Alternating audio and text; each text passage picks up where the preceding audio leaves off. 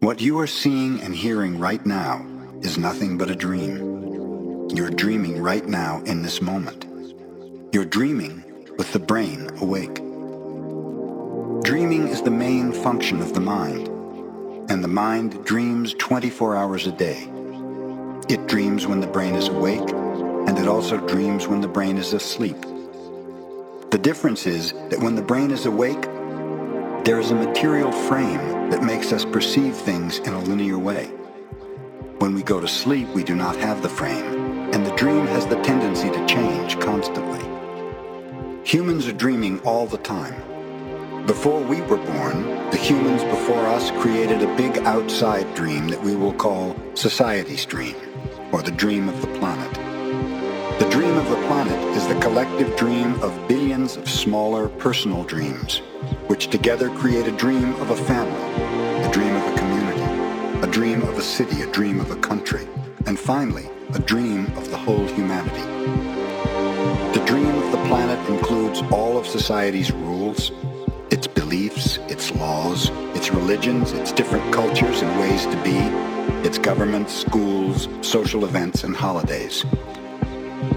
We are born with the capacity to learn how to dream, and the humans who live before us teach us how to dream the way society dreams. The outside dream has so many rules that when a new human is born, we hook the child's attention and introduce these rules into his or her mind. The outside dream uses mom and dad, the schools, and religion to teach us how to dream. Attention is the ability we have to discriminate and to focus only on that which we want to perceive. We can perceive millions of things simultaneously, but using our attention, we can hold whatever we want to perceive in the foreground of our mind. The adults around us hooked our attention and put information into our minds through repetition. That is the way we learned everything we know. By using our attention, we learned a whole reality, a whole dream. We learned how to behave in society, what to believe and what not to believe, what is acceptable and what is not acceptable, what is good and what is bad, what is beautiful and what is ugly, what is right and what is wrong. It was all there already, all that knowledge, all those rules and concepts about how to behave in the world. When you were in school, you sat in a little chair and put your attention on what the teacher was teaching you. When you went to church, you put your attention on what the priest or minister was telling you. It is the same dynamic with mom and dad, brothers and sisters. They were all trying to hook your attention.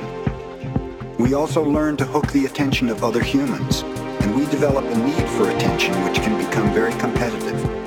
Children compete for the attention of their parents, their teachers, their friends. Look at me, look what I'm doing, hey, I'm here. The need for attention becomes very strong and continues into adulthood.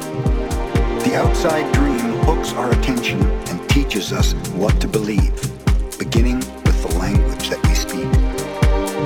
Language is the code for understanding and communication between humans. Every letter, every word in each language is an agreement.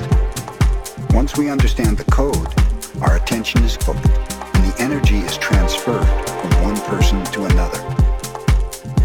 It was not your choice to speak English. You didn't choose your religion or your moral values. They were already there before you were born. We never had the opportunity to choose what to believe or what not to believe. We never chose even the smallest of these agreements. We didn't even choose our own name.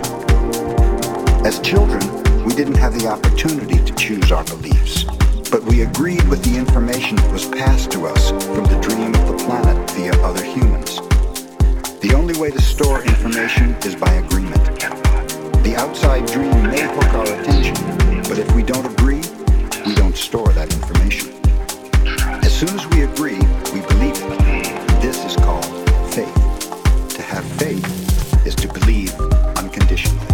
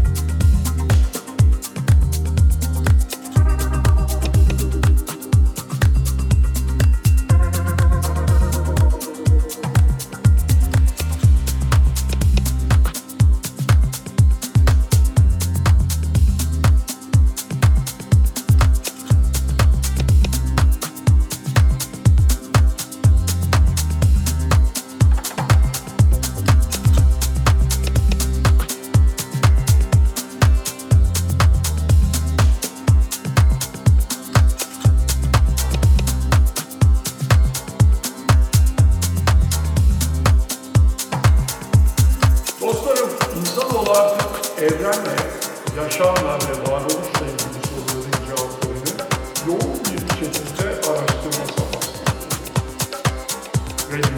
yüzyılla birlikte bu konuda büyük bir bilinç patlaması gerçekleşiyor. Artık tüm dünyada eski düşünce sistemleri teker teker yıkılıyor. Böylece bilincimiz bizi çok derin bir değişim ve dönüşümün farkındalığına sürüklüyor. Artık sadece doğmak, beslenmek, çoğalmak, görmek ile sınırlı bir yaşam olamayacak. Gerçek benliğimizi, özümüzü ve bizi kuşatan evreni tanımadan, yaşamın ve burada bulunma amacımızın anlamını çözemeyeceğiz. Bunun farkındalığı içimizde hızla yükseliyor. Bu ortaya çıkmakta olan büyük bir güçtür. Ve aslında tekamül yolculuğumuzun bir sonraki boyutuna doğru yükseliştir. Buraya kendi öz bilincimizi bu sanal madde simülasyon oyun alanında evrimleştirmek ve bu deneyimlerden kazanacağımız bilgi bilgi ve duygularla daha üst boyutlara yükselerek oradaki diğer sonsuz varoluş alanlarını ve katmanlarını deneyimleyebilmek için. Bu sınırsız yolculuğumuz ana kaynağa ulaşıncaya kadar iyonlar boyunca sürecek. Bizler çoklu evrenlerin ve boyutların ve tüm varoluşun yaratılışına katılmak için doğduk. İşte aslında bizler bu kadar güçlü varlıklarız. Yeter ki bunu idrak edip bu gücümüzü açığa çıkarabilelim.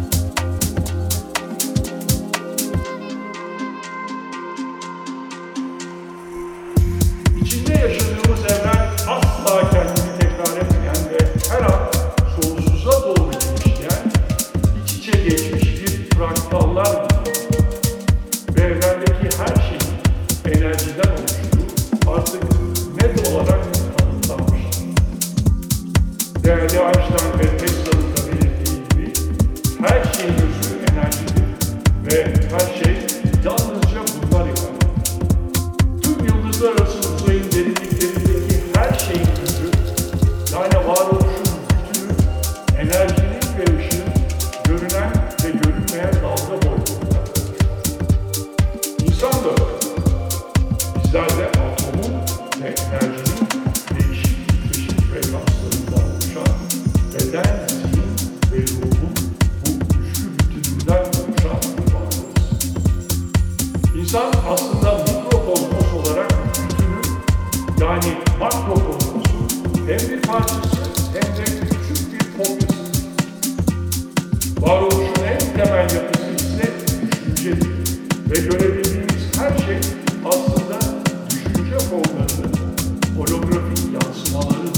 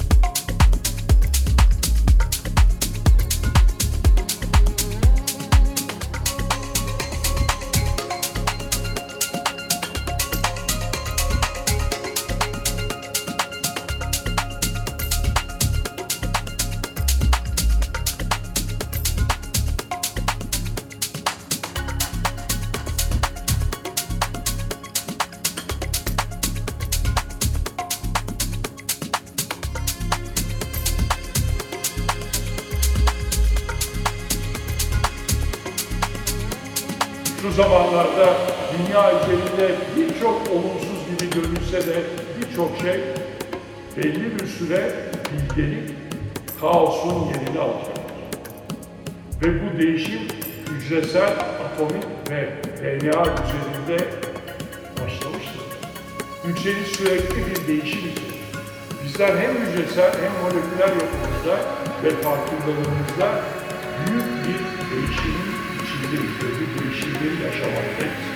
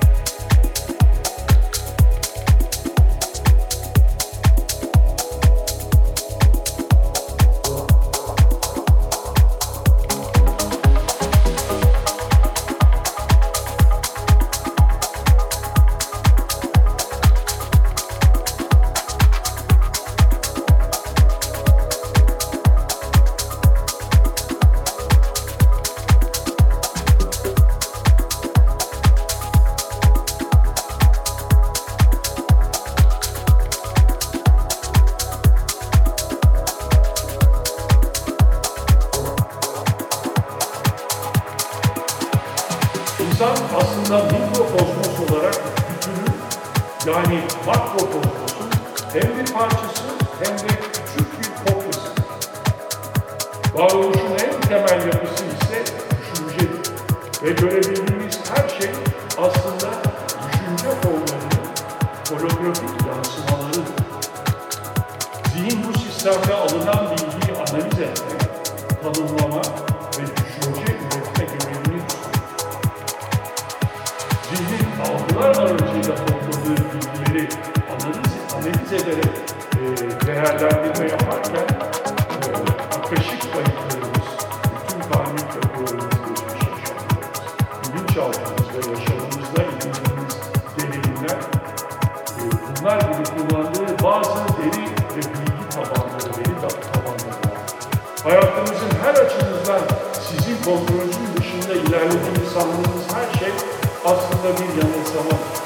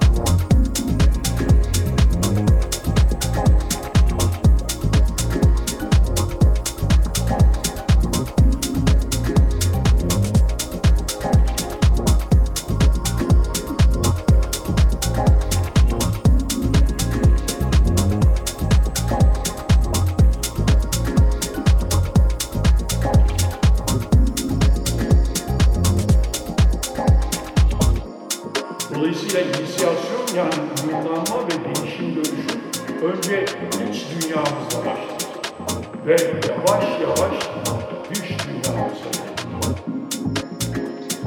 Bu sebeple düşüncelerinizin, söylemlerinizin, hislerinizin, niyetinizin ve eylemlerinizin daha çok bilincinde ve farkında olunuz.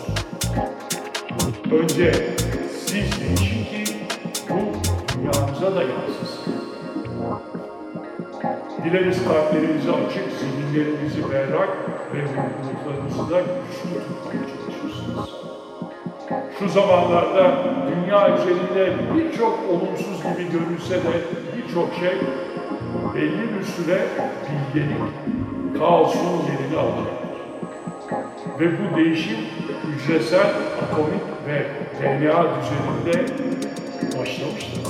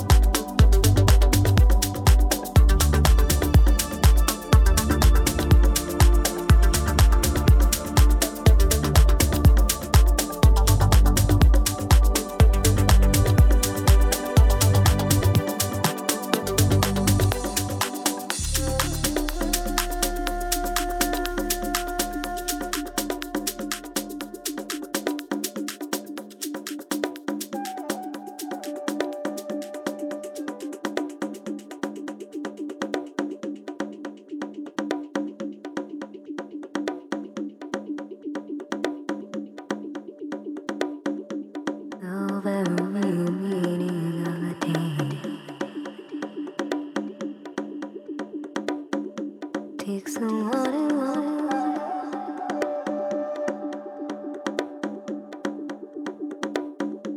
There ain't nothing in this world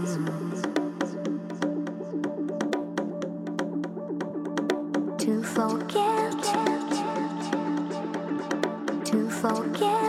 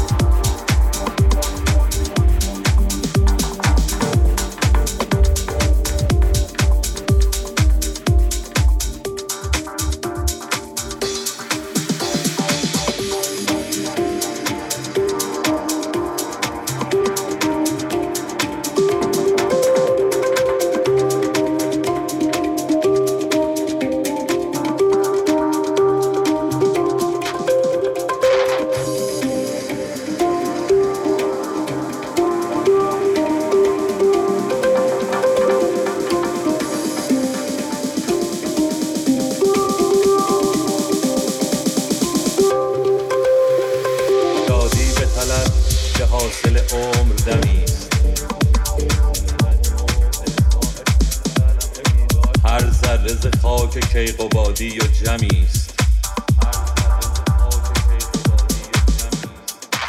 احوال جهان و اصل این عمر که هست خوابی و خیالی و فریبی و دمیست. شادی به طلب که حاصل عمر دمیست.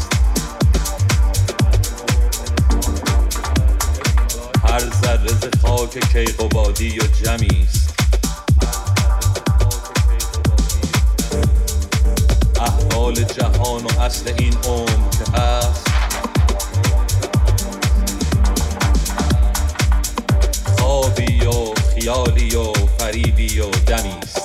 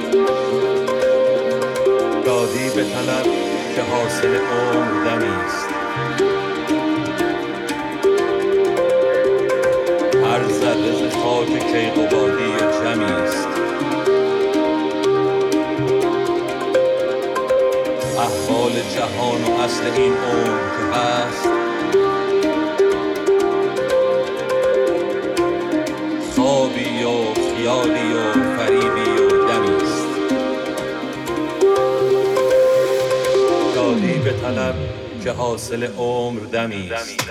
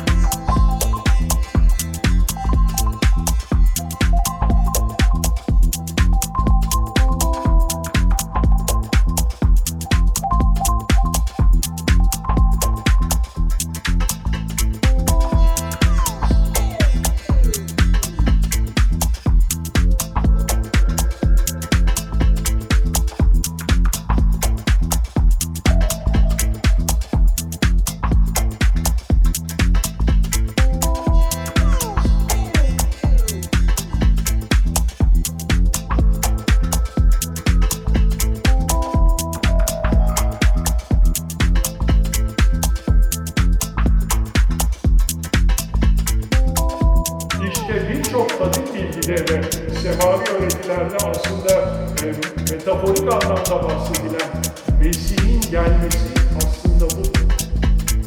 Yani Mesih'in gelişi aslında insanlarda Mesih bilincinin, kamil insan olma bilincinin oluşudur. Gökten bir kurtarıcı veya kurtarıcılar beklemeyiniz. Bu tür sizi güçsüzleştirme amaçlı eski ve karanlık enerji içeren söylemlere sakın itibar etmeyiniz. Kurtarıcı sizsiniz. Güç artık sizde. Mayaların homo luminus yani yeni ışık insan dedikleri yani aydınlanmış yeni kozmik insan türü olarak adlandırdıkları bu yeni tür mevcut insan türünün içinden yavaş yavaş ortaya çıkmaktadır. Bu bizim DNA'larımızda kodlanmıştır değerli dostlar.